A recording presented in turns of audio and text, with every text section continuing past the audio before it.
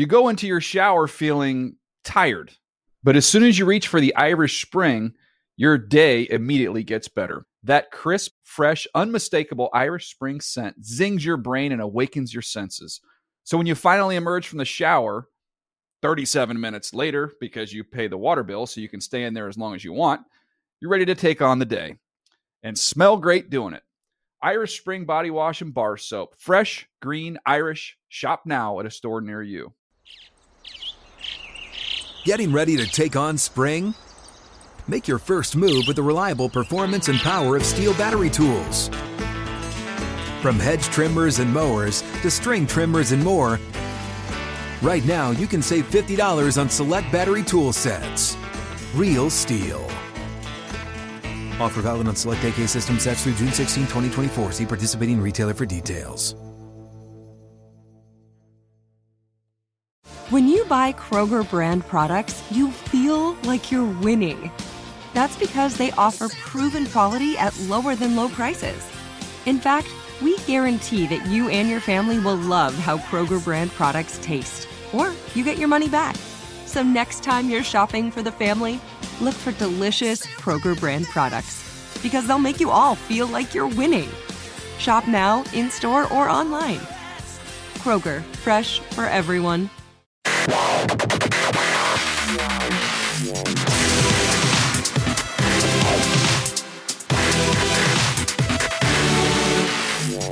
What is up? Welcome to another edition of the NFL Fantasy Live podcast. It's me, your man, MG Marcus Grant, alongside the Fantasy Hall of Famer, Michael Fabiano. And Fabs, was this another weird week? I feel like this is another kind of weird fantasy. I mean, Mitchell Trubisky looked like Joe Montana, 6 touchdown passes. Jared Goff, 5 touchdown passes.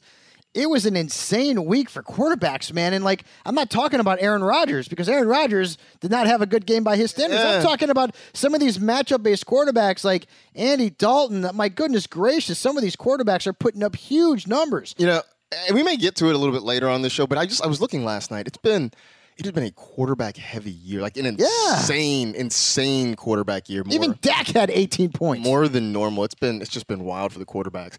Behind the glass, as always, it is our loyal and faithful producer, Sir Edward L. Murphy, Esquire. Murph, what's up? Yeah, just going along with what Fab just said, the NFL is so unpredictable, but yet so fun. You have these quarterbacks just throwing for 400 yards. You have 6 touchdowns. You have teams you don't expect to winning. I might hate how my team's playing, but I'm definitely a fan of the league in general this year. It's a lot of fun to watch. By the way, look at the man wearing that Yankees jersey behind the glass. I love it. Yeah. Go Yanks. Sorry, Marcus. I did see on Twitter on Sunday that Eddie, you had sort of you're kind of waving the white flag about the Giants. I've declared it's over. I'm just a fan of my fantasy football teams. I'm a fan of the amount of offense in the league. It's fun to watch. Yeah. So I'm just a fan of the NFL this year. Yeah, I thought that was funny. He's kind of throwing in the towel after watching the Giants on Sunday against the New Orleans Saints. We got plenty to talk about. We are at the quarter pole, right? And it's funny as I say this, because I know that when I say this, somebody out there who's a huge horse racing fan is probably going to tweet at me and tell me that I'm saying it wrong, because in horse racing, I know the quarter pole is when there's 1/4 of the race left to go. Screw you. I didn't know that. Yeah, that's actually the actual term, but nobody uses it that way. Everybody says the quarter pole when you get to 1/4 of the season. So that's how I'm going to say it. It's the quarter pole. We're going to talk about the if we could do some draft things over again, how would we look at some of these players who either have underperformed or overperformed? Would we draft them in the same way? Would we do something different? Who are the biggest busts, biggest surprises, all that kind of stuff. Plus, because it is Monday, we'll talk waiver wire as well, get you some names that you may want to target as you go forward. We are into the buys. We had buys last week. We have 2 buys coming up this week. So a lot to talk about there as well. And maybe get some of your tweets as well for Monday morning, so you can kind of vent a little bit, because that's what we like to do here. In the meantime, let's do some news.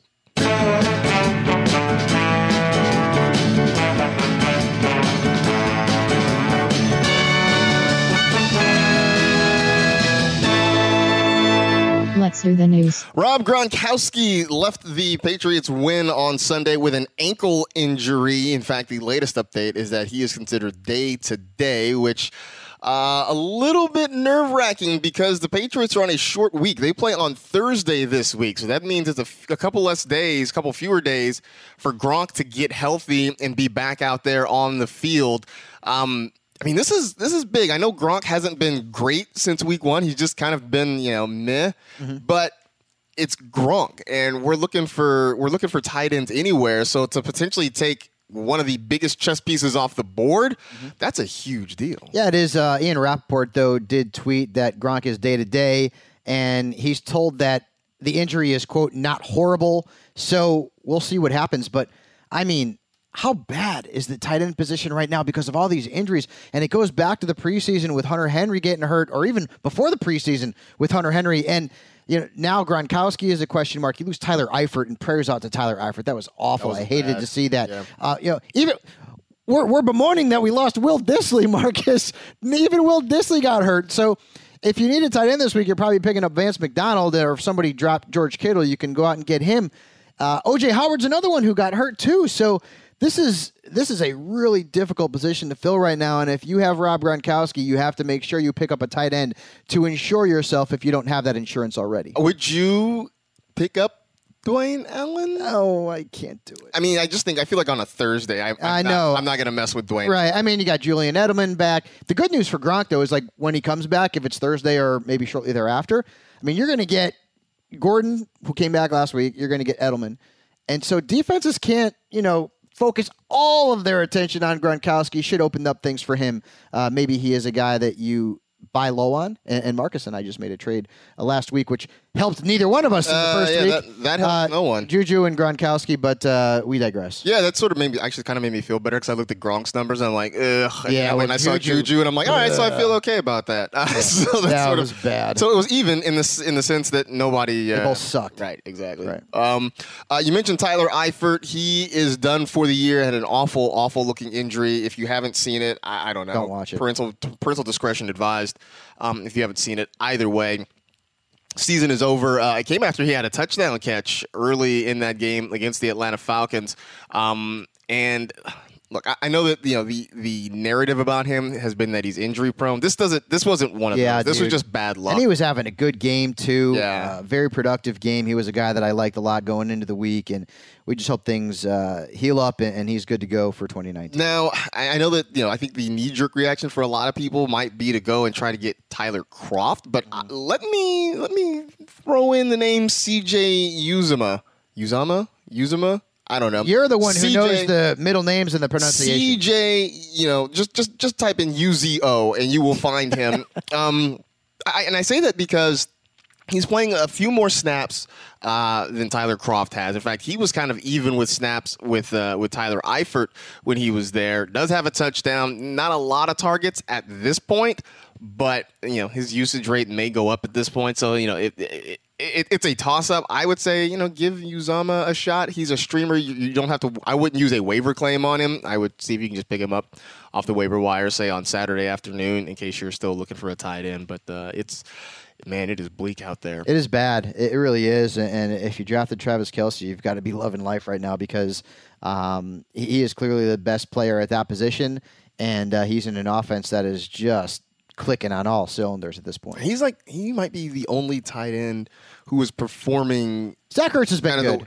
Zach Ertz has been good, but performing in the way that you drafted him and expected him to be. I mean, it's Kelce, it's Ertz. Kyle Rudolph has been pretty good too. But, it's Uzomah. All right, Uzomah. Cool. Uzomah. So use him up. Use him up. Go to the waiver wire. Hardest name I've ever had to pronunciate on air though. Shei Ejiro-Tutu. I could not say that name forever. Fresno State's finest. And Eddie's like, who the hell is Shei? Yeah, man. Wide receiver, played for the Chargers for a couple years. Yes. So Okay. that's harder than Michael Huamanawanui? No, that one, I don't say that one. I let Marcus say it. Huamanawanui, yeah, exactly. No, I'm good. Other news, Dalvin Cook admits that he is not 100%, which I guess kudos to him for saying it. I mean, I think we kind of got that sense. We saw him on Thursday night and was a non-factor. He ended up leaving that game against the Rams. Just the production was not there. And so now I think the bigger question is, going forward, is this going to be a lingering, nagging sort of thing where we're not going to see Dalvin Cook at his best the rest of the year? Or, can we hope that maybe with a little bit of rest, we can get him back to 100%? Because this is not the Dalvin Cook we were hoping. This situation is a suck fest. Ask anyone who's got Leonard Fournette, right? Hamstring injury. And tries to come back. Dalvin Cook last week tried to come back. I would prefer... And the Vikings don't care what I think, but I would prefer that they just sit him until he is 100%, give the boatload of those carries to Latavius Murray, and let Dalvin get back to 100%, full strength. Because if you risk this guy getting worse or not getting better by playing him, even if it's on a snap count, you're not doing him any good. You're not doing Murray any good. He can't get into any kind of rhythm. And more importantly, you can't help fantasy owners by doing that because we don't know what the heck to do. And they've got the Eagles this week. And the Eagles defense, guys, I promise you, look at the numbers. They are so much better at home than they are on the road. He is a risk-reward RB2 right now, and there's more risk than reward as long as he's dealing with this thing. I just wish they'd sit him and get him healthy. Yeah, I mean, I think they got us super excited when he came back. And tried to go last week, and obviously that didn't work out. So, we'll see what happens going forward. Let's have a moment of silence for Ryan Fitzpatrick, huh? All right, that's enough of that. Ryan Fitzpatrick benched for Jameis Winston as the Bucs lost. They got rolled by the Chicago Bears. That was embarrassing, dude. Just rolled by the Chicago Bears on Sunday. And Fitzpatrick, not great in the first half, threw a pick, completed 50% of his passes, couldn't move the offense. I believe the Bucs had just 4 first downs in the entire first half. And though at halftime, we saw Fitzpatrick on the bench. Jameis Winston came off the bench. Not that he was a whole lot better. He threw a couple of picks himself.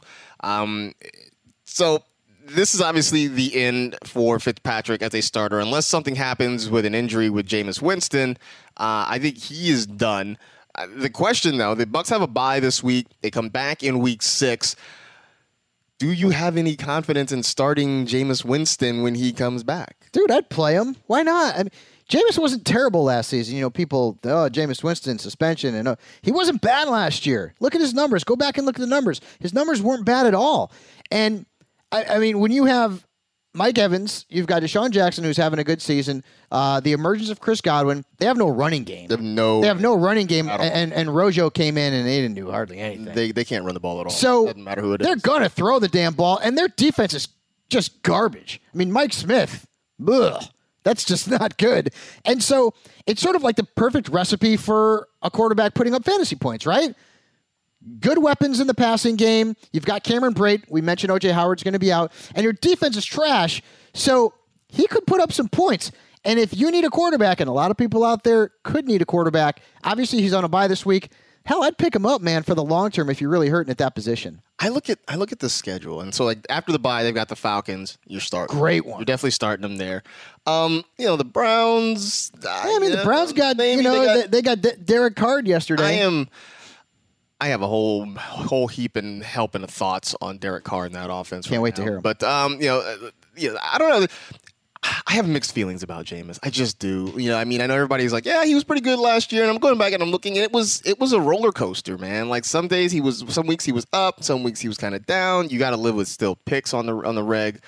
He's a streamer at best for me, but either way. Oh, I'm not saying he's a QB1, but I think he could be very useful. And again, you look at that. You got Atlanta, Cleveland's defense, Cincinnati's defense. Then you got a couple of bad matchups, Carolina, Washington, then at Giants. Who knows? We're not sure about the Giants' defense. They held Drew Brees to next to nothing yesterday. San Francisco's no good. And then you finish there 14, 15, 16. Saints, good matchup. At Baltimore, bad matchup.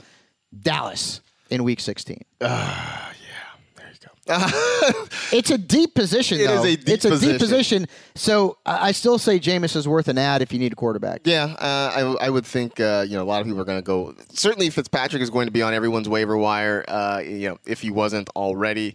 And now the question is, will there be a stampede for Jameis Winston, who is owned in just about 35% of NFL.com leagues? So we'll see there. Finally. A couple of key guys coming back from suspension. Hallelujah. And I know you have Mark Ingram in one of your leagues. You have been waiting for this for a while. Mark Ingram, Julian Edelman back. Would you play one, either, both, none of those guys this week? I'm playing Ingram. I mean, especially you only have 2 teams on a bye, but dude, running back right now is tough with all the backfield committees. I still say, I mean, at worst, he's a flex starter, right? I mean, at worst, unless we hear that he's going to come back and he's going to see limited backfield rotation, but I really think he's going to be just fine. And Edelman, depending on what happens with Gronkowski, I say he could be in the flex market there as a PPR option as well too. It's not like Edelman and Tom Brady need to work on their rapport because they certainly have it. So, and against the Colts, whose defense is not great, Edelman's worth a play. Well, see, here's the thing: the Colts. I think they did get lit up by Tennessee last week. They had been decent before that. The thing that one thing that worries me about both these guys, because being on suspension means you can't be around the team at all. Mm-hmm. It's not about them learning the playbook or anything like that. Both those guys are going to be fine. But I do wonder about just them being up to game speed right away, especially for Edelman having a short week to work on. That worries me a little bit. The thing that worries me about Mark Ingram is Washington's defense has been pretty good against the run so far this year. They had their bye, so they obviously didn't play, but they're giving up less than 100 rushing yards per game. And that's a team in the Saints that, for the most part, yesterday kind of aside, hasn't run the ball particularly well. So. Yeah, I will say this, though. So they played the Cardinals, and David Johnson just didn't get the ball. They played the Colts, and they don't have a running back right now. I mean, True. They have Naheem Hines, who's catching the ball, and then Green Bay, and that was before Aaron Jones. So I think maybe that is a little bit deceptive. So, but we'll see what happens. I mean, I know everyone. I'm probably going to start Mark Ingram anyway. Yeah, I mean, everyone out there who's got Alvin Kamara, they're not worried. I can promise you that. That kid is just electric. And you know what? I mean, we can potentially get into this a little bit later. I mean, dude has been worth every bit of a top 2 or 3 pick, if not more, so far this season. Absolutely. So, be curious to see the news as it goes along this week, especially to see if Edelman, how he's working back in and what the expectations are for him. I mean, remember Josh Gordon came in and made his Patriots debut last week and was fine. Nothing earth-shattering, despite the proclamations of one Akbar Bajabiamila, who said he was going to have like 100. Oh wait, we got to go back and look at some of the ridiculousness that Akbar was spewing on Sunday. I'm pretty certain that Josh Gordon did not have anywhere near 180 yards. And he compared him to Randy Moss. I feel like I would have. I love you, Akbar, but sometimes you are outside of your ever-loving mind. Yeah, that was a little bit out of control. In the meantime, that's pretty much all the news you need to know.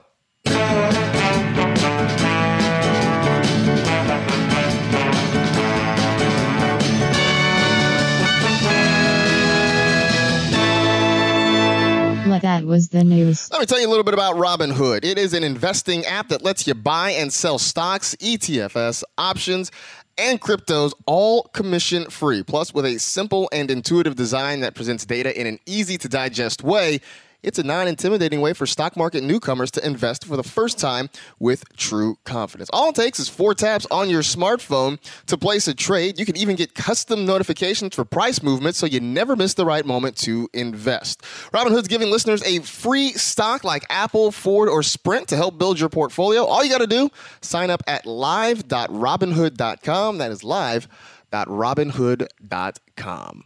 Joined now on the phone by Sean Barber, 10-year NFL veteran linebacker with stops in Washington, Philly, Kansas City, and Houston, and participating in the 5th annual Legends Community Fantasy League. So, Sean, appreciate the time. How are you?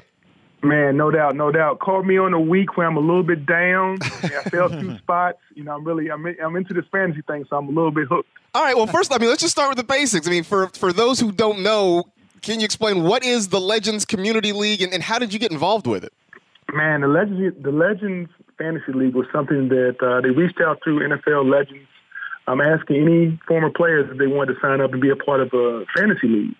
And you could just sign up. You could call the NFLPA, and they got our team signed up. And then it was, I don't know how many guys. It seemed like it was over 200 or 300 guys all wanted to be a part of this. So they kind of did an open call as far as drafting. You just logged on, put your name on one of the draft boards, and they kind of randomly put us in different groups. So I got put in a group with, I think, a bunch of ringers. They kind of take me out back and give me the best run for my money right now. But I think I got some things under the sleeve to find a way to come out as a champion when it's all said and done. Hey, Sean, so you and I did a fantasy show years ago together. Have you been playing fantasy football for a long time? And if the answer is yes, did you play when you were an active player? Oh, man, the answer is yes on all the sports. Okay. I think my first year of fantasy was actually 2002. Mm-hmm.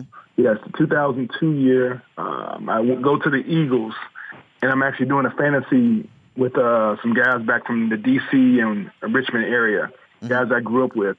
And that was my first year of doing fantasy. I won the league that year, and I've been hooked ever since. Well, let's look at your roster here, because I like to do a thing. I call it Monday moaning, where you kind of complain. You can get to complain about some of the mistakes you made with your roster. You started Ryan Tannehill over Andy Dalton. We all make mistakes. Walk us through that process when you were making that decision. Well, okay, so looking at Ryan Tannehill and the Miami Dolphins, I like what Adam Gase is doing there, the up-tempo.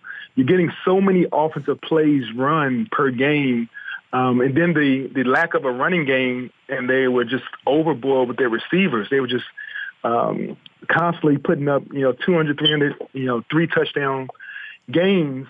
And then I had the Red Rockets sitting there, and I'm like, man, I don't know.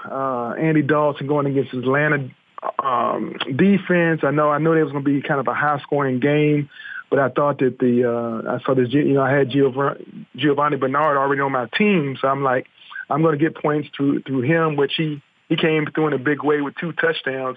I just didn't see Andy Dalton putting up 3 touchdowns, 337 yards. So I made the wrong start when it comes to the poor performance by Ryan Tannehill. 100 yards, 1 interception, gives me 1 lost fumble for a total of 0 points. Yeah, Sean, you obviously didn't read my column last week. Come on, man. I'm trying to help you out here. I'm just kidding. So Kareem Hunt, okay, has not started off great. Yardage has not been there. He's getting into the end zone. Do you feel like he's going to get back to what he was as a rookie, or is this kind of what we're going to see from Kareem Hunt the rest of the season? Man, when I drafted Kareem in this league, I think I went with one of those things where he was drafted so high in my league. He's a must start no matter what the matchup is, and I just have to rely on him putting together a good ground game versus the Broncos defense. I know the Broncos defense is quick off the ball. They got Chubb, they got Von Miller, they got guys who get after the passer. I'm hoping that Andy Reid creates a little bit of spread rushing type game, kind of like what I saw the Saints do with Kamara the other night, and maybe lead to 3 rushing scores to keep Patty Mahomes off the field, because I'm going against Patrick Mahomes. Speaking of running backs, I mean, you've got Kenyon Drake, and he was a guy I was sort of torn over, and I always joke that Frank Gore is going to live forever. At this point, are you worried that Frank Gore is going to live forever and keep taking away from Kenyon Drake? Yeah, I've seen it week in and week out. Obviously, Kenyon Drake's on my bench. I got him, Matt Breida. I can't wait for Mark Ingram to be lifted from his suspension. I mean, that's my the one in the holster I've been holding on for the first 4 weeks, trying to get through the first 4 weeks so I can start him week 5. Find a place on my team for him to get in there and get involved with the way you see the Saints running the ball. I can only imagine Mark Ingram getting those handoffs, some of those touchdowns away from Kamara. I'm so excited about that. So I think my team overall, the running back pool looks great. Man, we talked about missed opportunities. I had Cooper Kupp on the bench with 28 points. That's my most miserable feeling of today, having him on the bench. Everything else I could live with, but the Cooper Kupp and then the Tannehill over Dalton, those are 2 things I might have to be kicking myself in the butt about come Tuesday morning. Yeah, trust me, we've all been there. Continually kick ourselves in the butt for decisions that we make every single week. So talk about Brian Dawkins' men's events, All Out or All In, on October 4th. Man, I'm so honored and blessed to be a part of that. Me and Brian obviously played together at the Eagles for a few seasons, 2 seasons to be exact. And in that time, man, we created a bridge, kind of a fellowship amongst 2 guys that are definitely just have a passion of the Lord, see men maximize their lives in every role, whether it's husbands, fathers, coaches, teachers, whatever role you see yourself as a man in this, in society today. Just finding a way to maximize it through the things of having good character, good integrity, being able to fall back on your instincts as a man and be more than what you see when you see other guys fall into depression, pornography, and these other insecurity things the guys are going through. We just kind of felt there was a need once he stepped away from the NFL to put together a platform. And this conference is the first of many. There's going to be a platform for men to sit there and listen to us have testimony about things we struggle with throughout our lives as players and as husbands and as fathers, and then try to give these guys some encouragement and some structure of how to put these things back together in their lives and be better men. Hey, well, Sean, appreciate the work you guys are doing in the community. Look forward to kind of continuing to follow this and all the work that you and Brian Dawkins and everybody's doing. And appreciate the time. Best of luck the rest of the season in fantasy. Hopefully we can talk to you later and you have pulled this out and figured out a way to win a championship. I'm looking forward to making a run. Like I said, when Mark Ingram comes back, I'm looking forward to making a 4-0 second quarter of my season. Getting to the top of my division and being ready to roll from that point. Hey, cool. Appreciate it. Hey, Thanks, take care, Sean. Good talking to you. All right. Appreciate it, Fab. See ya. When you spend an entire day or week cooking something, you want it to turn out really awesome, right? I mean, make sure whatever you're cooking comes out perfect with Joule Sous Vide. Joule heats food to the right exact temperature and holds it there. Beef, poultry, pork, seafood, veggies, dessert. I mean, practically everything comes out exactly the way you like it every time. And with Joule, it's fun and easy to try cooking new recipes or cuts of meat at home because there's zero guesswork and food is never under or overcooked. And it's easy to cook for a crowd. If it fits in a large cooler, you can cook it with Joule. Joule makes a great companion to your grill or smoker because it separates the cooking step from the finishing step, so meats come out perfectly tender and juicy on the inside and get that charred, crispy bark on the outside. I've been using it at home. I've made some chicken. I made some vegetables. I talked with our pal Mark Istook. I know he is a big fan of it. He has been raving about the steaks that he has made, so that might have to be my next challenge there. Where's mine? Where's mine, Eddie? It's there. Sounds delicious. It's been delicious. Sounds so good. To get yours, visit chefsteps.com/Joule and use code FANTASY to get $15 off for a limited time. That's chefsteps.com/JOULE, code FANTASY. Joule, perfect food every time. Thanks again to Sean Barber for dropping by to talk a little bit about his fantasy team and the charity work he is doing along with Brian Dawkins. Wish him continued success with that and with the fantasy team as well. It's good to know, though, that even the former players still make some of these same mistakes with fantasy. We all do, right? man. We're all looking at the same numbers. I mean, Jordan Howard was a perfect example. It's almost like trying to predict a human endeavor is difficult. Yes, it is. It is. And people don't understand that at all on Twitter. I think they do. I think they just like to vent at us, and we are the focus of their rage sometimes. Mm-hmm. But, hey, sometimes you got to look at yourself in the mirror, okay? That's right. You're the one who hit submit on that roster. All right, so here we are. We are... By the time tonight ends, we will be 4 weeks through the season, so most everyone will have played 4 games. Their quarter of their season will be done, so that seems like a good time to kind of look back at the draft and how things went in your respective drafts and maybe tweak your schedule, your strategy a little bit. Think of some different things. Think of how you would do it over if you had a chance to do it over. So let's just start at the top. I mean, when we were back in the summer, we were talking about 4 guys that could possibly be the number 1 overall pick. I mean, at the time, it was in no particular order, Lev Bell, Todd Gurley, Ezekiel Elliott, David Johnson. Mm-hmm. I would say that at this point in the season, that list might be down to 3. And I think only one of those 4 guys would be in there. I'll say this. I'll say 4. I'll put it back at 4. And with 2 of those guys in that list. So if you were drafting today, let's go Todd Gurley, let's say Zeke Elliott, Alvin Kamara, Melvin Gordon. Who would you take number 1? For me, it would be Gurley. And Kamara would be a very close 2. As great as he is, Mark Ingram's coming back. I mean, he's going to see some touches out of that backfield. Kamara's been very successful as a pass catcher, too. 2 weeks ago, had 20 targets. But I want to talk about Lev Bell. Okay. So in our experts league, I drafted Lev Bell. I think I was like 4th or 5th overall. News hadn't really broke that there could be a potential long layoff here for him.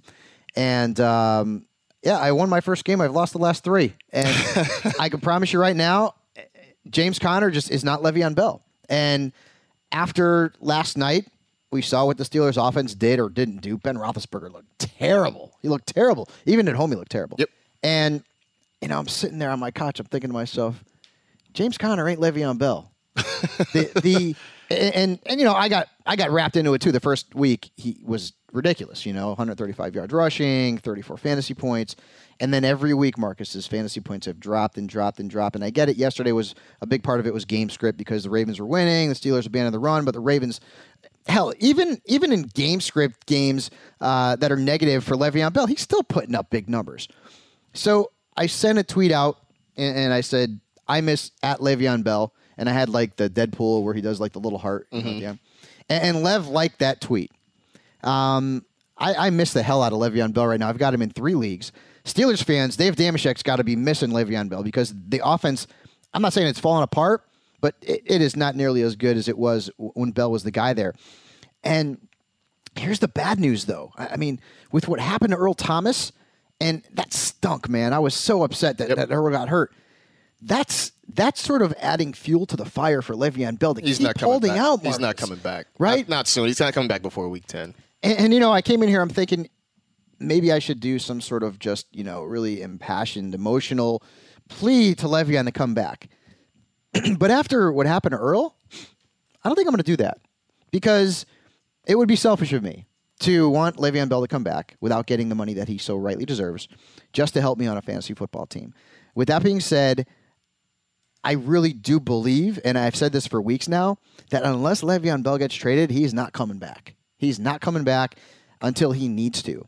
And week 10, pretty much. At that point, who knows what's happening with James Conner? Who knows what's happening with the offense there? Who knows what's happening with the Steelers? They're going in the wrong direction right now. But, Le'Veon Bell is sort of, he's proving his point, with what happened to Earl and what's happening with the Steelers offense. And James Conner's a good player. Don't get me wrong. A very inspirational story. He's not Le'Veon Bell. And so if you drafted Le'Veon Bell in the first round like me, you can't replace him. You just can't. And James Conner's been good, but he hadn't been great. And look at his yards per carry average the last few weeks. It's not been good at all. You just can't replace him. So at this point, and I've talked about this, and we've talked about this, about making trades for Le'Veon Bell. Should you try to trade him? Should you trade for him? At this point, if you have him, unless you're willing to give up nothing, you can't trade him. You can't trade him because the man is not coming back. To me, he's not coming back unless he gets traded. Now, one thing that I would love to see is, and because the Colts have done this sort of thing before, trade for that big name running back, Trent Richardson. Didn't really work out for them at that point.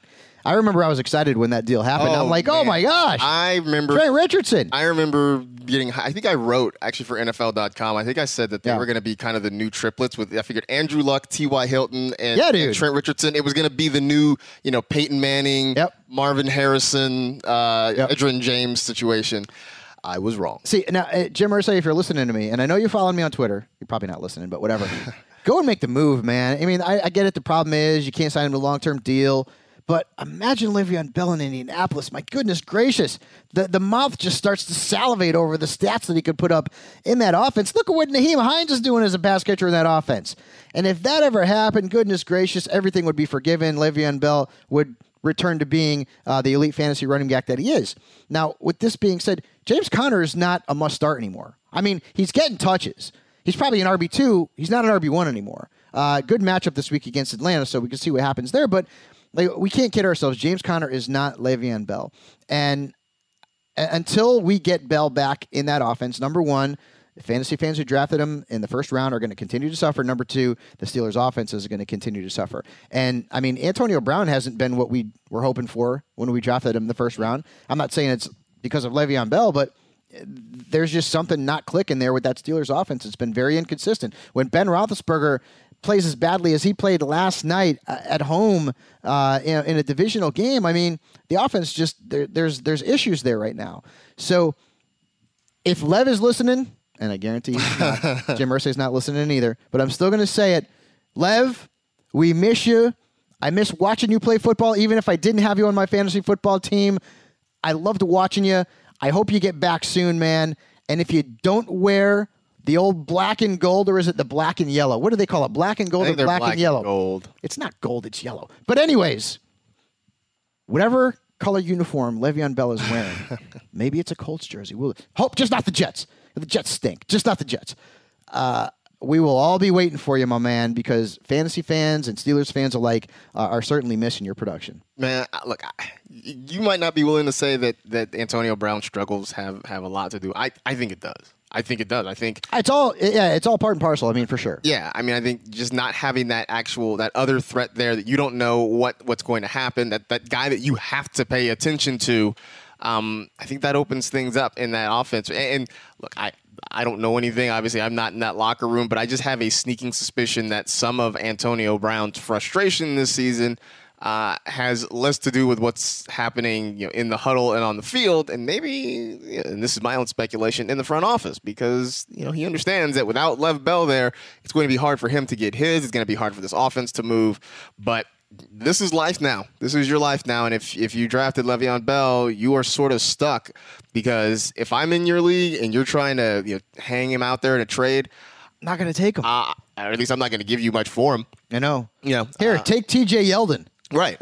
I know. I mean, I legit am going to try to lowball you, and maybe if I can stash Lev on my roster somewhere and hold on until he comes back, but I'm not going to give you anything of real value to try to get Le'Veon. Yeah, and back to the initial conversation. So right now, if you're looking at sort of how the first round should sort of break down, it's still a lot of running backs, Mark. It's still Alvin, it's still Gurley, it's Melvin Gordon, who I think Money Smith got in the second round in our draft. I mean, a lot of people right before me, that was a steal. He was kind of a fringe, back into the first round. And I don't get why, man, because round. he's been so good the last couple of years. Well, for some reason, just don't believe in him. But I think it's just more that he's not efficient, and it's because he gets. I think the fear was what happens if he doesn't get the same number of touches, but he's getting the same number of touches. Yep. So that still makes him. Him great. Michael Thomas is a first round pick. Saquon Barkley's still a first round pick.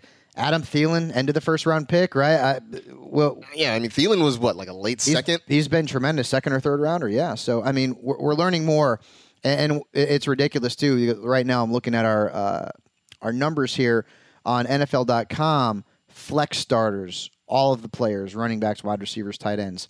You've got Gurley at 2, then you've got Cooper Kupp, and then Brandon Cooks and Robert Woods all in the top 21. Mm-hmm. This is among all players that aren't quarterbacks, kickers, and defenses. Like, that's just saying something, man. And if Jared Goff, he better be owned in your league, because if he's not, you're not playing in a good league. But this guy, if he hasn't been in your starting lineup, you got to consider him. And even if you have Aaron Rodgers on your team, Aaron Rodgers is not a guy who's a quote-unquote must-start. I talked about that with Patrick Mahomes all week. If you have Mahomes, if you have Matt Ryan, hey, Jared Goff, this dude's balling, man. This guy is balling. His numbers have been incredible, and he's not a system quarterback. He's a talented guy who's really gained a lot of confidence in McVay's offense, and he's got 3 tremendous weapons in the passing game, and he's got Todd Gurley behind him. Sometimes, as Yoda would tell us, you must unlearn what you have learned. And sometimes trying to put Jared Goff in your lineup over a guy like Tom Brady or Aaron Rodgers just feels odd. Don't be afraid to do it, man. Do not be afraid to do it, especially in what we've seen this year. Quarterbacks, man. I mean, the position has got a lot of supply and not a lot of demand, and it's coming down to the point where if you've got a quarterback who maybe isn't a big name, he's not Drew Brees, he's not Aaron Rodgers, it doesn't matter. You can start quarterbacks over these guys. Look at Blake Bortles. Blake Bortles. The one week that everyone was on him, he stunk, which was last week. And then everybody kind of faded him, right? Like, okay, you didn't have a good game last week. I'm going to back off of Blake Bortles. And guess what Blake Bortles does? Has another 20-point effort. And oh, by the way, if memory serves me right, he plays the Chiefs next week. He does. He's on the road at Kansas City next week, so that's going to be an interesting one. But yep. I was looking at quarterbacks last night, and the one thing I noticed, first of all, every week so far, there has been at least one quarterback that has put up a 5-touchdown game. Ryan Fitzpatrick had the 4 passes and the 1 run in week 1. Yep, good point. Week 2, you had Patrick Mahomes throwing for 6. Mm-hmm. In week 3, you have Ryan who threw for 5. Drew Brees threw 3 and ran for 2 more. And then this past week, Trubisky with the 6, Jared Goff with the 5, Derek Carr. Well, he had 4. I mean, every week there's one quarterback who has put up 5 or more touchdowns. I don't know. I feel like that has less to do with some of these quarterbacks and more to do with the fact that defenses just are. They're just so they're so handicapped. I mean, they're handcuffed that they can't do anything. So how's this, Marcus?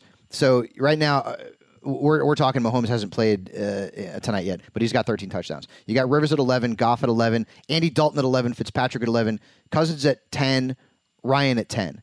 So right now, the guys that are 11 or more are on pace for 44 touchdowns. Okay, so and if you put Mahomes in there, you've got 5 guys on pace for 44 touchdowns. Plus. And then you've got Matt Ryan, who's got 10, Brady's got 9, Andrew Luck's got 9. These guys on pace for 30-plus touchdown passes. It's insane. It is insane. And part of it, I think, has to do with the rules for the defense. Because I can't, if I'm a defender, what can you I can't even hug a guy. Like, Mayfield got hugged by a defender yesterday. He got hugged. You can't hit all the guy, he could have kissed him, and he still got thrown a flag. That was ridiculous. You can't hit a quarterback. No. You can't touch a wide receiver. I mean, there's you can't play defense in this league. And I know part of it is because fans like points, fans like offense. Certainly you want to protect the quarterbacks because they are the marquee players here. But it just, yeah, man. But don't you miss like those the old school defensive battles, like NFC North? You got Bears and Vikings. It's like 10-7, and the battle in the track. I missed some of those games. I like the points, but I mean.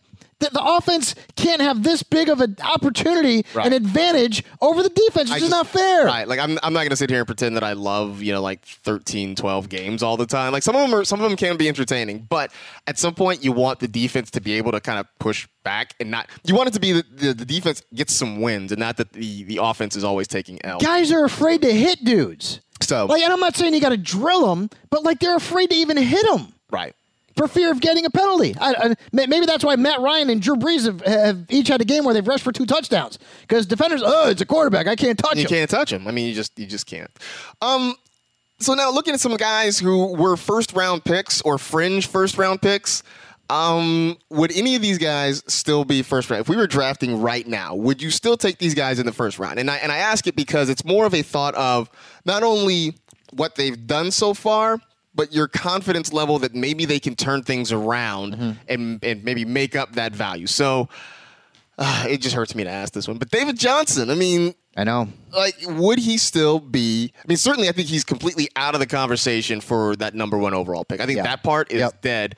But do you still think that he would be worthy, that they can turn things around enough that he'd be worthy of being maybe a back half of the first round? I mean, I like what I saw yesterday more than I had when Sam Bradford was the quarterback. So. But I'd probably go late first, early second on him. A crazy stat, just looking at the numbers in PPR leagues, he's got the same number of fantasy points as Austin Eckler, who's balled out, by the way. But yes, I know. But you're not expecting David Johnson and Austin Eckler weren't supposed to be mentioned in the same sentence. T.J. Yeldon has more fantasy points right now than DJ. That. As an aside, I've had to kind of come around on T.J. Yeldon because I was not a T.J. Yeldon I'm not a big fan either. My problem with T.J. Yeldon was that he just fell down a lot. And I mean, seriously, his first couple years in the league, I would watch him get the ball in space and he would just fall down. And I like running backs that don't just fall down of their own accord. I want them to have to be tackled. And I don't know, he just had bad balance. I don't know if he's doing yoga now, if he's learned how to, paddleboard or something. It seems like his balance is better. He's not falling down all the time and he's productive. So, dude, if Fournette is out next week and you got Yeldon against Kansas City, giddy up. I don't even know what to tell people about Leonard Fournette, man. You're in a world of hurt. Yeah. Yep. Mentioned Antonio Brown. He has not been really Antonio Brownish. He had a really nice touchdown catch on Sunday against Baltimore, but it was a otherwise fairly average day, especially by Antonio Brown standards. He was the consensus number 1 wide receiver off the board, but would you still make him a first-round pick at this point? I would. I don't like to take wide receivers in the first round, so for me, that's sort of a stretch to say it. He was in my top 5 in the preseason, and I still think there's plenty of time for him to turn it around. Hasn't been a great start, but again, I mean, you mentioned Le'Veon Bell and how his absence is sort of affecting the Steelers' offense, and it's not been good. But you look at, and again, we're only through a handful of weeks here, so you can't go crazy just yet.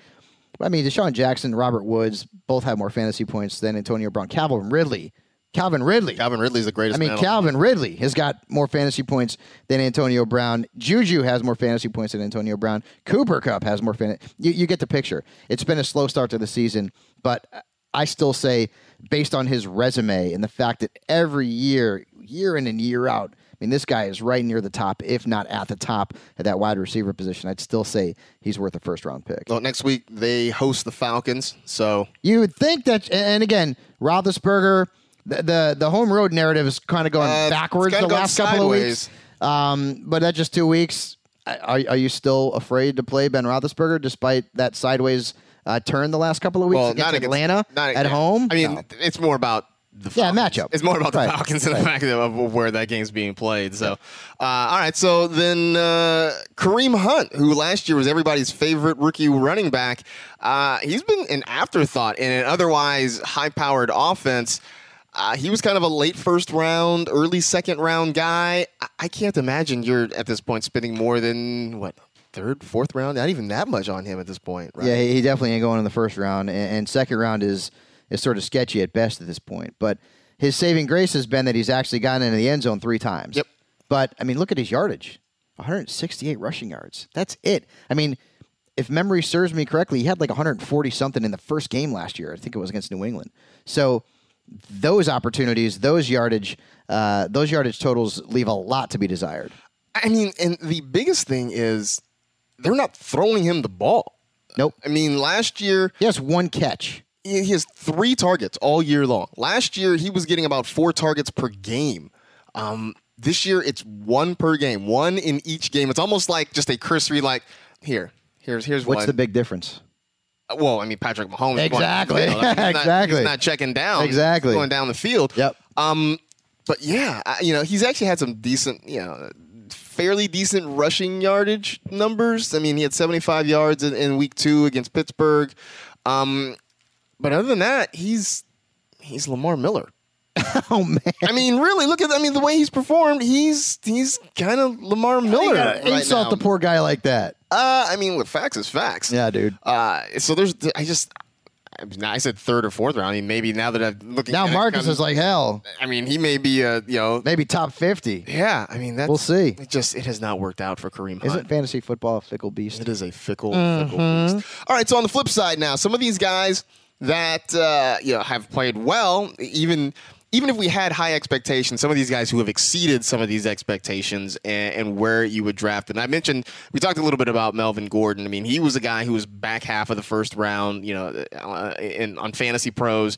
Their kind of consensus ADP had him at like number 8 overall. He would be, he's a legitimate, maybe not number 1, but he's a top 3 pick now all of a sudden. Yeah.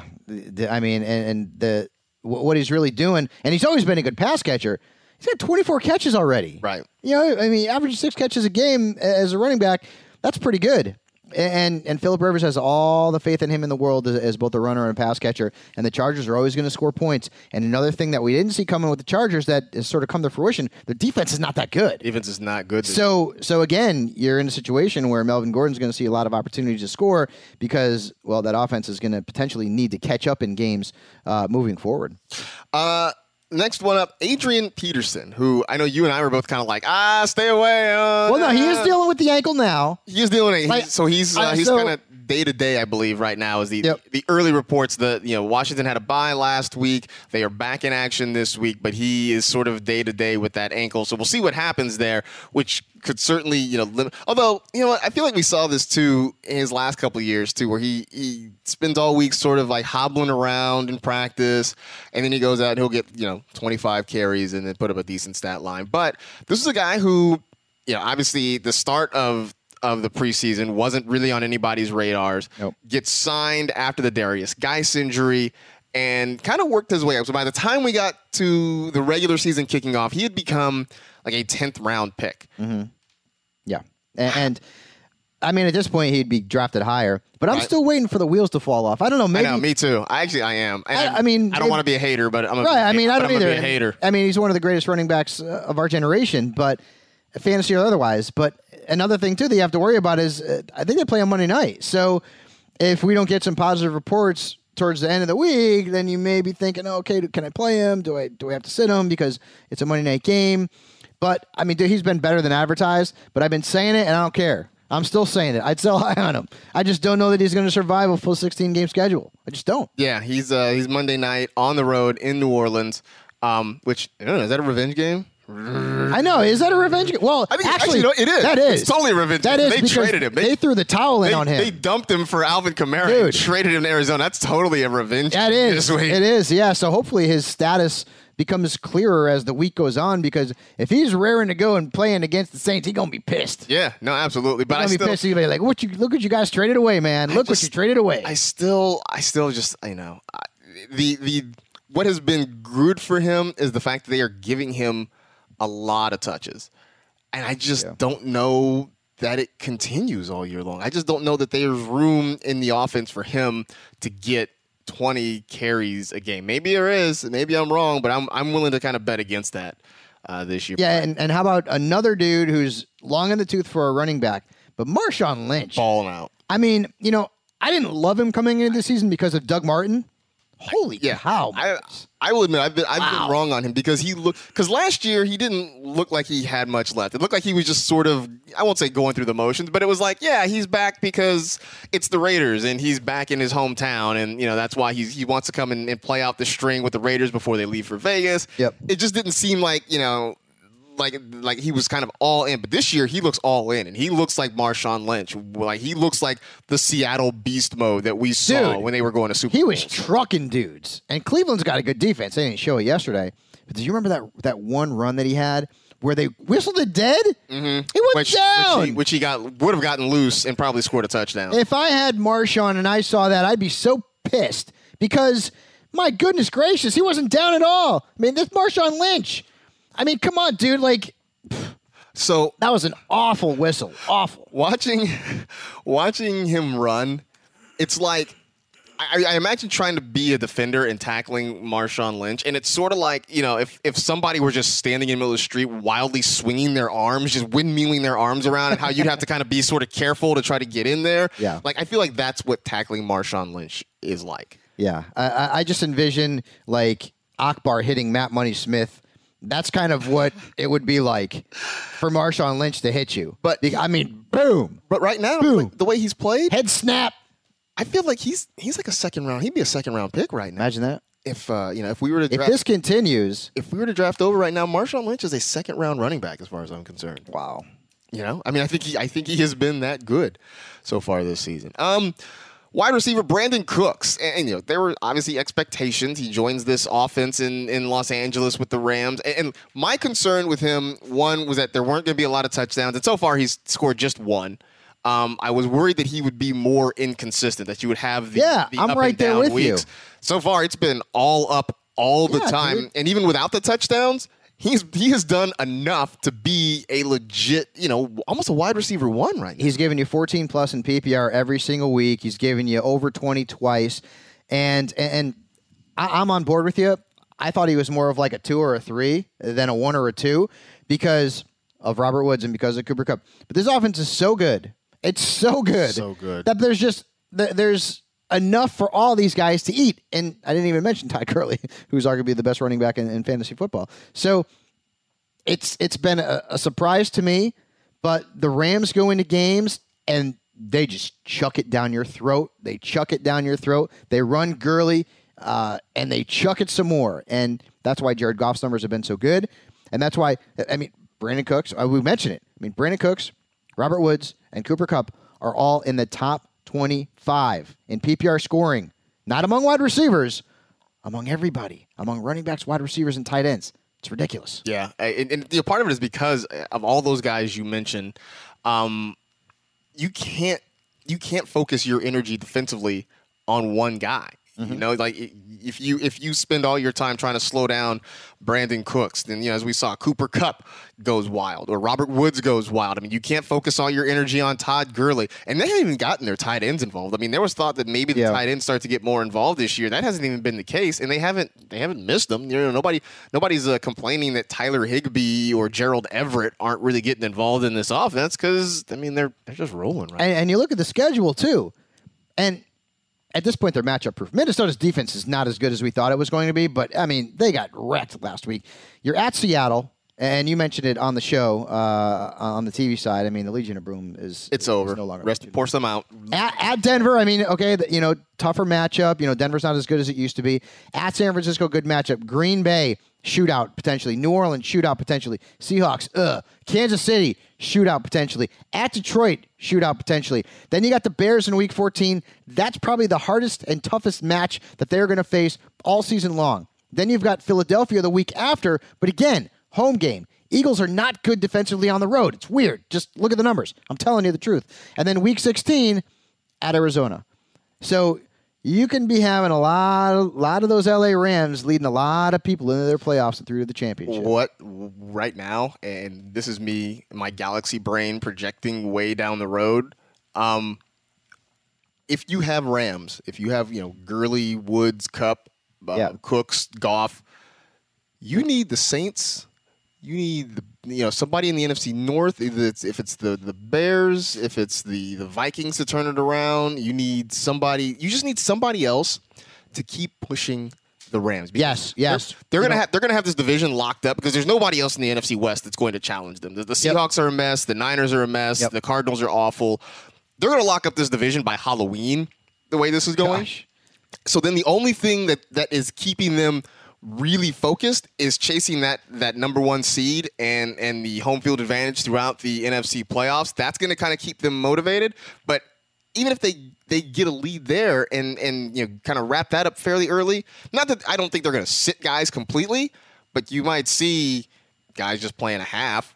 You might see Jared Goff, kind of not going all out. I mean, look, they rested all their guys in the preseason. So it's not like Sean McVay is above just sitting guys, once they have everything done. So you kind of need to cheer for somebody else in the NFC to keep pushing this race just so that the Rams have to kind of play their guys and make sure they get wins each and every week. Yeah, I remember there was a time years ago where, it was like, I think it was Peyton Manning was the typical example, or Edgerrin James, like the Colts would always win their division. They'd always sort of set themselves up for the playoffs early, and then you'd always have to sort of replace some of your best players. And there was a small movement in fantasy to move fantasy championships to Week 15 because then you kind of knew that you were going to get your guys and it wasn't fair. But yeah, that could potentially be an issue this year with the Rams. Hopefully not. I think the NFL schedule makers have done a better job now where there's, more important games toward the end of the schedule. Right. So that hasn't happened as often. But, that was something that used to happen all the time. And if somebody don't catch up with the Rams or that offense doesn't slow down, that could be a potential issue right around the holidays. One last one, Emmanuel Sanders, who I loved Emmanuel Sanders. Yeah, we were all on him, dude. But he's a round 8 guy. I mean, part of the reason I liked him was because I felt like even there would be an upgraded quarterback, obviously, with Case Keenum, that he and Demaryius Thomas, generally when that offense works well, their numbers have tended to be very similar to one another. And so my thought was, well, if I'm going to get similar production to Demaryius Thomas, why not get that? But wait 3 or 4 rounds later. Emmanuel Sanders has been lights out. He has exceeded even my rushed for a touchdown. Yeah, he's exceeded my expectations. Obviously, we don't know what he's going to do on Monday night. We haven't seen that game yet. We would think he'll be pretty good. And then you got the Jets, and they can't stop slot receivers. See D.D. Westbrook, who I told you to start last week. He is a guy that and boy, then you got the Rams the following week. I'm just looking at the schedule here. You got Kansas City 2 weeks later. And we kind of all like Sanders because of what we saw with Case last year with Adam Thielen, like target the slot a lot. Sanders run a lot of routes out of the slot, and it is clearly worked out for fantasy owners. Yeah, I mean, so he's been fantastic. He had a round 8 ADP. By the time we got to the regular season, I suspect that bumps up probably four rounds or so. I mean, he's probably a guy you're looking at in the 4th, 5th round in a lot of drafts. So he has returned more than expected value so far this season. So now that we are through pretty much 4 weeks and we're looking at this, who in your mind has been maybe the biggest bust so far? I gotta give you just one. I mean, okay, sure, you got a couple. I'm all ears. I mean, dude, there's a bunch. So Fournette so far, and I get it because it's the injuries. So I don't know if you can call someone a bust, but I mean, based on where you drafted him, I mean, McCoy.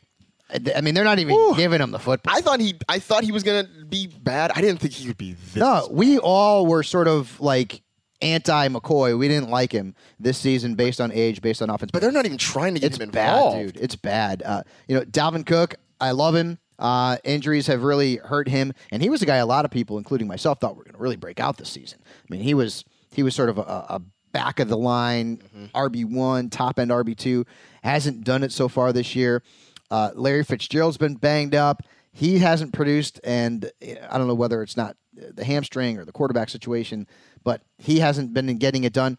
And one that a lot of people were on this guy in the preseason.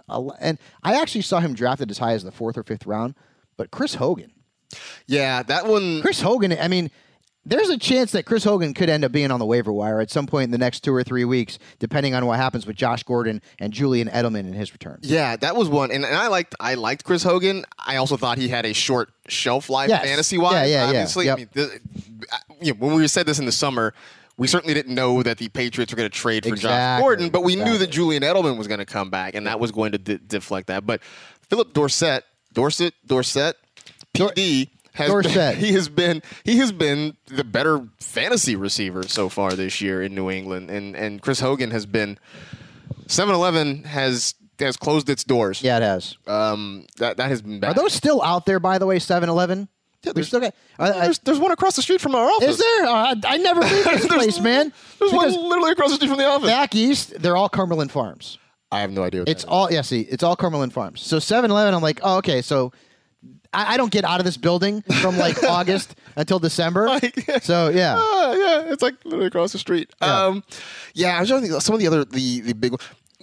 Would you call maybe it's too far to call Odell Beckham a bust, but he's been a disappointment. Well, he's not getting into the end zone, and defense is clearly keying on him, and they have some other options too, especially with Saquon Barkley. But I mean, I talked about this in the preseason. Like, OBJ was going to see some touchdown regression. Like, he just was. The Giants had no running game at all last year. Nothing. I mean, it was the Wayne Gallman they had last year, and Orleans Darkwa. I mean, it was bad. I mean, it was bad. They just didn't have anybody.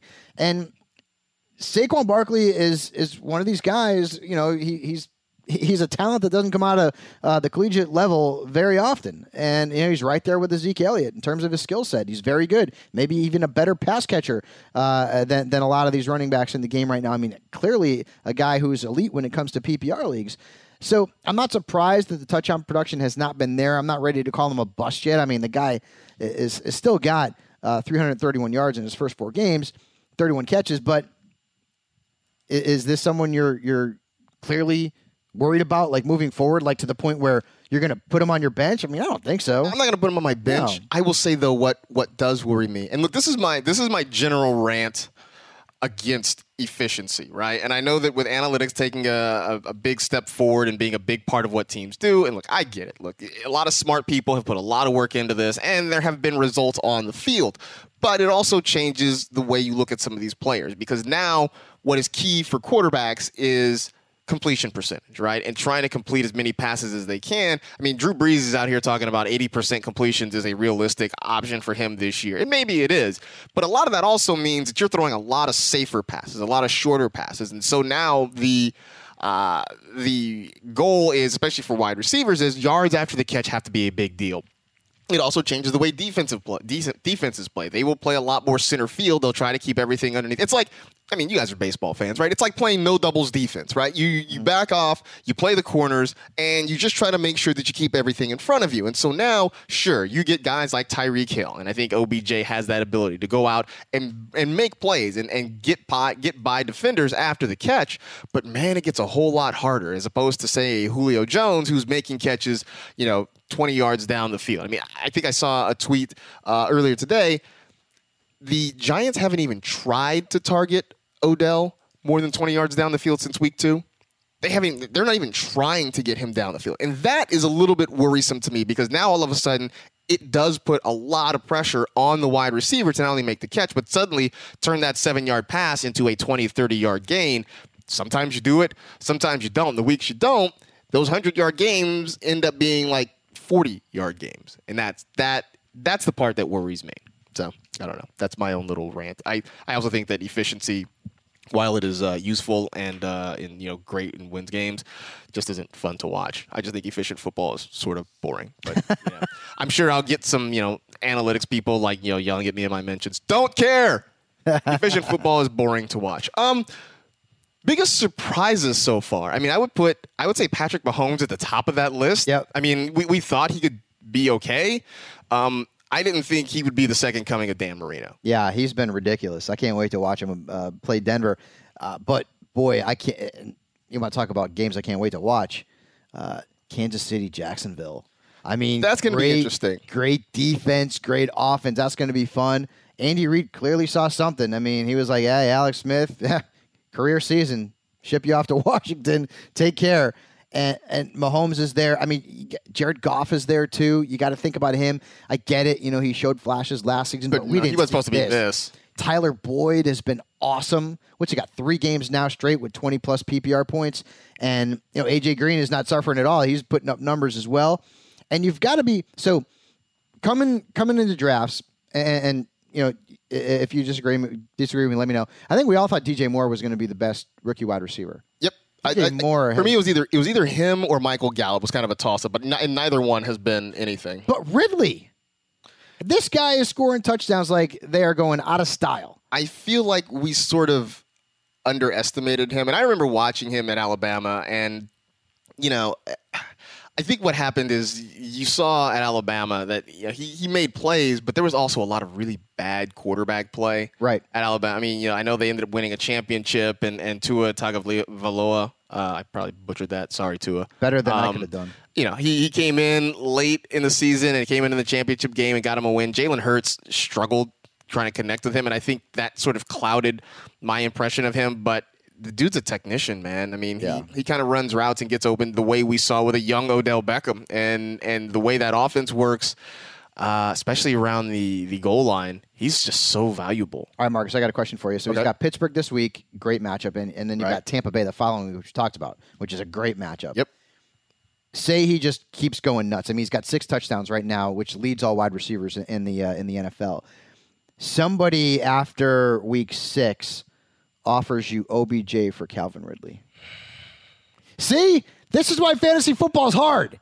Because in the preseason, this would have been the biggest no-brainer in the history of no-brainers, and now Marcus is thinking about it. Yeah, I mean, if you had come to me in August and said, I'll give you Calvin Ridley for Odell Beckham Jr., I would have dropped a lot of expletives and told you to leave me alone. But now, say he has 3 touchdowns in the next 2 weeks, which is very possible considering the competition that he's got going on. It's not out of the realm of possibility that someone would say, I'd rather have Calvin Ridley than OBJ, or is it? No, I mean, I'm sure somebody out there will make that move. I wouldn't. And maybe this is bias, right? Maybe this is just it's sample size bias. Yep. Having seen Beckham do this over a longer period of time means I still believe, and I'm still going to hold out hope because I think at his best, Odell's ceiling is way higher than Calvin Ridley's ceiling on a week-to-week basis. And so I think that alone makes me hesitant to make that move. But you're right. I mean, you said it, and I had to sigh and think about it for a second. You got to think about it. Because, it is a legitimate possibility of at least it's not a completely ridiculous thing to think about. So, so those are our kind of draft do-overs. I'm sure we'll probably do this again when we hit the midpoint of the season. Yeah. Because we'll learn a whole lot more, and some of these guys who are hot right now may have fallen off. Some of the guys who are cold right now may pick things up. But it's always fun to kind of look back and see what we might do differently. And how dumb we all were. Right. I mean, here's the one thing we always learn is that we really don't know anything. We get to this point. And it's funny because we all look at the stats. We all look at the same things. We all look at the same trends. Everybody's looking at the same stuff. So yeah, no doubt. Yep, no doubt. Away offers high-quality luggage that is designed to be resilient, resourceful, and essential to the way you travel. Available in a variety of colors and 4 sizes, including carry-on sizes that are compliant with all major U.S. airlines. That is important.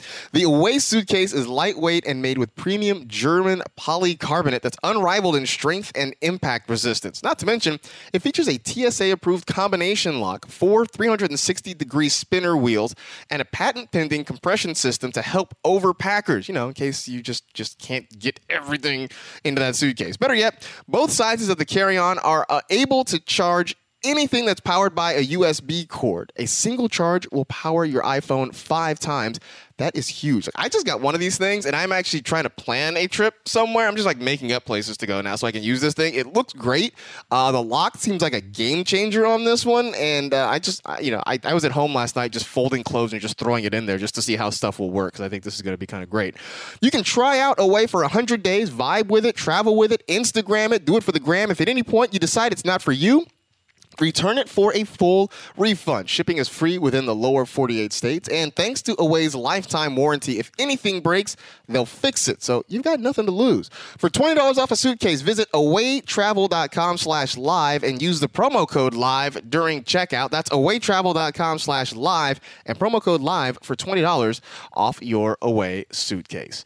It is Monday, which means tomorrow is Tuesday when you should be getting your waiver. I mean, you can make your waiver claims now, but Tuesday night is usually when they run in most leagues. Wednesday morning, you wake up and see what sort of goodies you got under the fantasy tree. So, as always, some of the names on the waiver wire. Last week was really heavy on wide receivers. This week, kind of a mixed bag. Yep. Top of the list, though, the Ginger Ninja, Andy Dalton. Andy Dalton. Look, sometimes you get good Andy, sometimes you get bad Andy, but right now this looks like a good Andy season. He's playing well this year. I know, and people talked about this in the preseason, that the Bengals offense had to move forward based on what it was last season, and last season it was bad because they improved the offensive line. John Ross was the guy that everyone thought was going to help improve this offense. It's actually been Tyler Boyd who's been tremendous, even though Ross did find the end zone yesterday. But, I mean, the Bengals, again, perfect mix of they've got good talent in the passing game, and their defense is not all that good. So Dalton's certainly worth a look off the waiver wire if he's still available. Right now, still a free agent in about 85% of leagues on NFL.com, although sometimes our numbers are a little bit skewed. So, but he's not the only quarterback, right? I mean, we talked about Jameis Winston, who is a potential pickup off the waiver wire. Not for this week because you're not going to be able to use him because the Buccaneers have a bye. But I mentioned Blake Bortles, and Blake Bortles is a guy who's available in a lot of leagues right now, playing the Chiefs.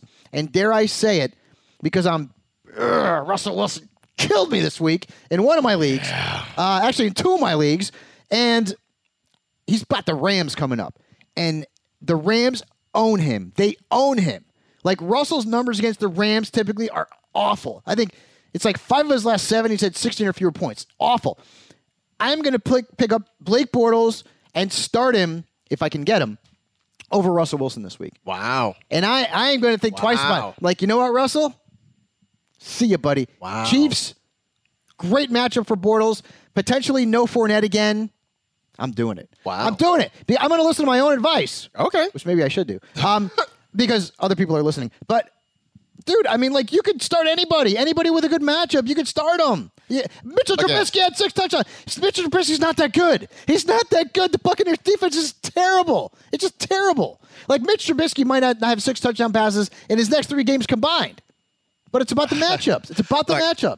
I actually thought that Mitch Trubisky could be decent this week. I mean, I said he was a guy that was worth a look. I mean, I know we did the hot takedown last week on Fantasy Live. I said he'd be a top 10 quarterback. I mean, that was a hot take, right? That was a hot take that he gave top 10. Because I thought even a good game for Trubisky, his ceiling was like 18, 19 points. Mm-hmm. And then I'm sitting there on Sunday watching him just sling touchdown passes, and that was insane. I mean, that was crazy. That was beyond what I ever. So I'm in a Superflex league, and I put in a claim for Trubisky, and I got him because I had Cam on a bye.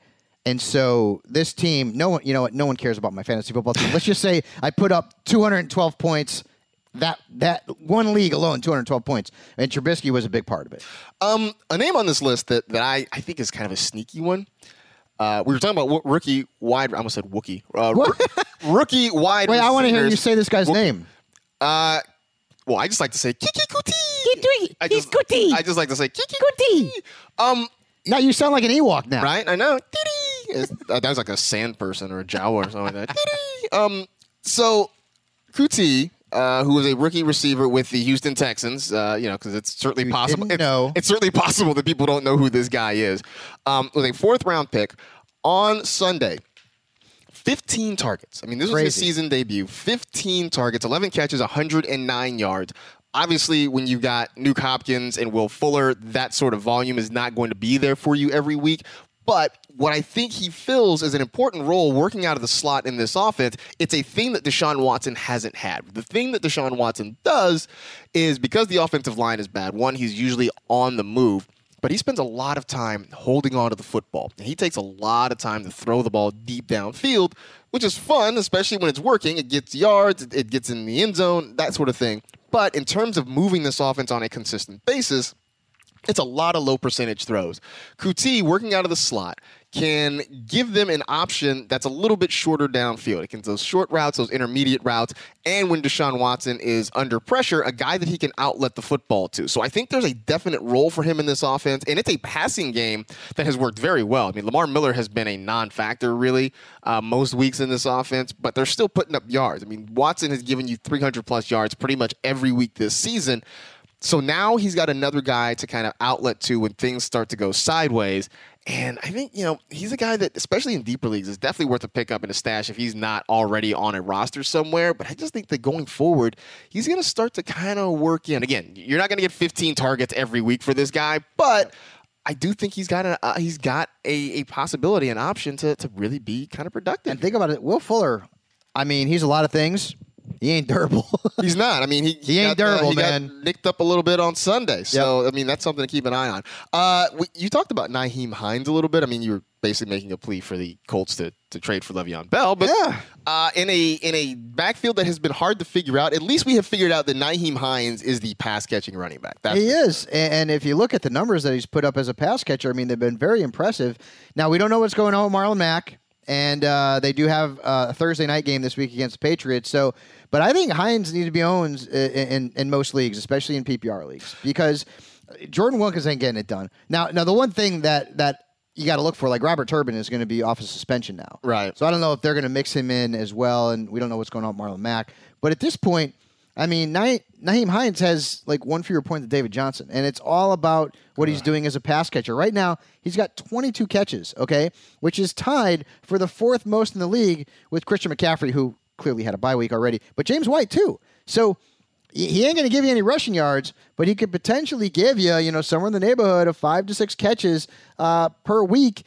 And if you're hurting for a running back this week and Mack can't play and we don't know what's going on with Turbin, Nyheim Hines is someone to keep an eye on.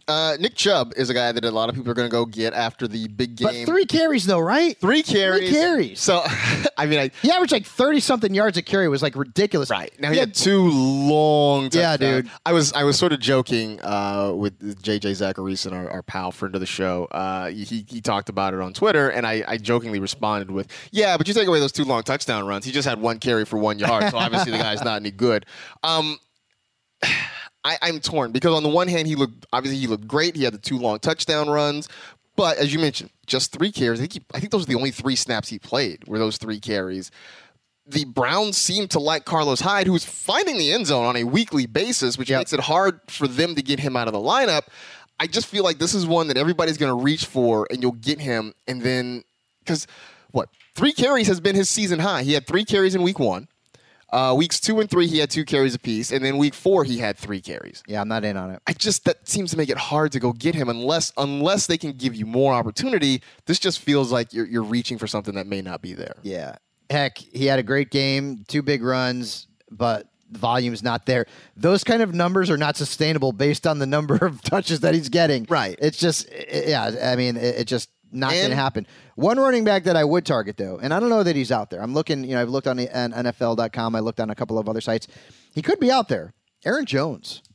Dude, he's so much better than Ty Montgomery and Jamal. He's just so much better. Yeah, I mean... And we said it last season, too, and there's still... I get it, it's like the 3-headed monster situation, but Aaron Rodgers did go to bat for him last week. We saw a video on the social where he said, hey, we got to get him the ball, and he's like Ryan Grant. And for those of you who haven't been playing fantasy football for a long time, Ryan Grant was a pretty good fantasy back for the Packers years ago. Oh, not to be confused with the current Colts. Yes, exactly. Right. Don't confuse the two. But I mean, I would heck, Jones looked good, and I get it. The Bills' defense isn't any good against the run, But to me, I feel like at some point, the talent's got to freaking rise, and get more opportunities. And I know McCarthy likes to use Williams and he likes to use Ty Montgomery as well. But, I mean, Jones is the best back in that trio. Hopefully, Aaron Rodgers is, whispering in McCarthy's ear and saying, hey, Aaron Jones is pretty good. I guess. Maybe we need to get him more touches. I don't know that, what you're saying is what everybody's saying, that he is the more explosive back, the more productive back. He looks better.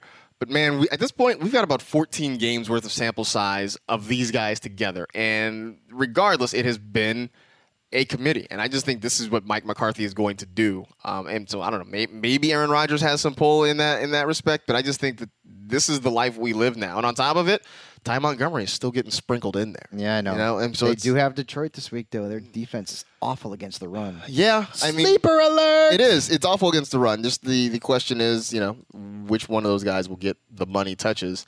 So I think Aaron Jones is worth a pickup. I just think that, this is who we are. This is where we are. I don't know. I kind of like him this week as a flex. So we'll see. Some other names just to keep an eye on. Jameis Winston, obviously we talked about. Cameron Brate, who I think gets some run because Jameis seems to like throwing to Cameron Brate. Who leads the Jaguars in targets right now? Who does D. Westbrook. Again, that wide receiver. Playing the Chiefs. That wide receiver. Giddy up. Good luck trying to figure that out. And Taylor Gabriel, don't chase the points on that one. And they're off. He had the huge week, and you're right. They're off this week also, so that's another thing to keep in mind. Vance McDonald is another player that we've talked about as a guy you could pick up if you need a tight end. Chris Conti doesn't want to hear that. So many of us do. I know, right? He had a good tweet on that last week, like he hopes someone gets trucked or whatever. So, somebody does something else embarrassing, so we weren't talking about him. Nick Van Nett also, with Will Dissly hurt, Nick Van Nett could be one. Again, if you're this is where we're at, really, Marcus? This is where we're at. Nick Van Nett, we're at, wow. Nick Van Nett. Of course, you can find all this information out and more on the NFL app. It's back this season, completely reimagined. You can now stream live games locally, get all primetime games right on your phone, along with the all-new Game Center. For breaking news, highlights, stats, and real-time insights from around the NFL or for your favorite team, be sure to download the NFL app. I have it. It's great. I use it especially when I'm out and about and a game's going on that I can't necessarily sit down and watch. It is great to kind of keep updated with, get highlights, all that kind of stuff. So it is totally worth your while. Before we get out of here, do we have any Monday Moanin' tweets? We do, okay. And you actually shared a couple on your own feed. Pretty funny in a sad way, but let's do some hashtag Monday Moaning tweets. Thanks to everyone who sent those out. We have at GD post, I started Fitz Tragic over Luck. Why? We have at Tim Swinyard, I started Jordan Howard over Golden Tate. Seemed like a safer bet. I mean, it didn't make. I mean, look, they're playing the Bucks, and it's Jordan Howard. Like, it made sense. Yep. I understand that. Yep. It makes all the sense in the world why I would do this, but I started Drew Brees over Marcus Mariota. Of course. That made sense, too. I mean, you can't kick yourself for these decisions. That game was supposed to be a track meet, man. It was not. I mean, I get it. Like, it's funny, but you can't kick yourself for these decisions. Because these are the decisions that smart fantasy people would make. I mean, that was it doesn't turn out that way. That game was, 9-7 at halftime or something like that? They had the Saints had 4 trips to the red zone. The Giants stopped. They held them to 3 field goals and 1 touchdown. Who knew the hero of that game would be Will Lutz? Yeah, I'm not. I don't want to talk about that. In the same boat as your Monday Morning, started Juju over Cup. Yeah, that's how I started. I said that I picked the wrong USC receiver in one of my leagues. I started Juju, and I left Robert Woods on my bench. Again, man, it's like one of those things. Everyone's doing that. Everyone's looking at the same numbers. It made sense. Stuff happens. 2 more good ones here. I started Dalvin Cook over Calvin Ridley in my flex position. Oh, goodness gracious. Ugh. That one hurts. I actually started Cook in one of my leagues because I didn't have another player that I trusted enough to go over him. I'm thinking, okay, maybe I'll get a touchdown out of him. I got And at DJ Sean 085, I started Fournette over James White. Ooh, yeah. I mean, I probably would have done that too because you figured Fournette was back, right? That means he's healthy. He was going to play, but then he ends up leaving with a hamstring injury. So that sucks. Well, that'll do it for this show. Again, thanks to Sean Barber for stopping by. Best of luck to him and his fantasy team. Best of luck to all of you out there in your fantasy teams. Hopefully the Monday night game treats you well, get you a win, however you need it to go down. So be sure to come back for the next edition of the NFL Fantasy Live podcast. In the meantime, always remember, when nothing is going right, go left. We'll see you on Thursday. Come back, Left Bell.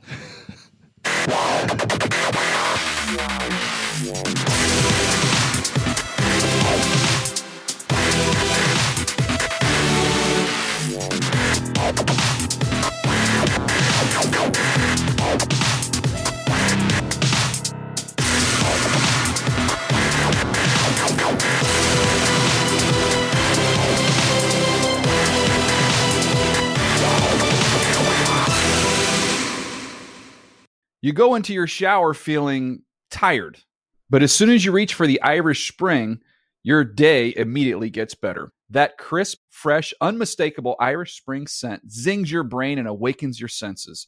So when you finally emerge from the shower, 37 minutes later, because you pay the water bill so you can stay in there as long as you want, you're ready to take on the day and smell great doing it.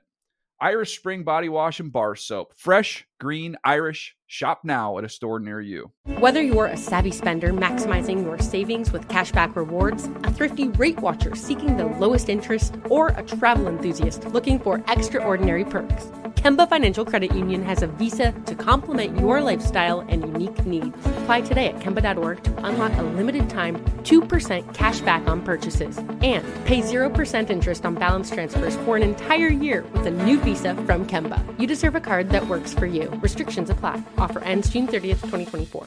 Hey, have you ever used Cheapo Air? For years, and I really like it. With Cheapo Air, you can book online, use their app, or even over the phone. They've got great prices on over 500 airlines and millions of accommodations. They're my go-to for travel planning. And if you join their Club Miles program, you can earn points to save on the cost of your travel. Book on the app, and you get double points. Sounds like it's time I tried Cheapo Air. Call Cheapo Air at 855-247-3279 or visit cheapoair.com/podcast.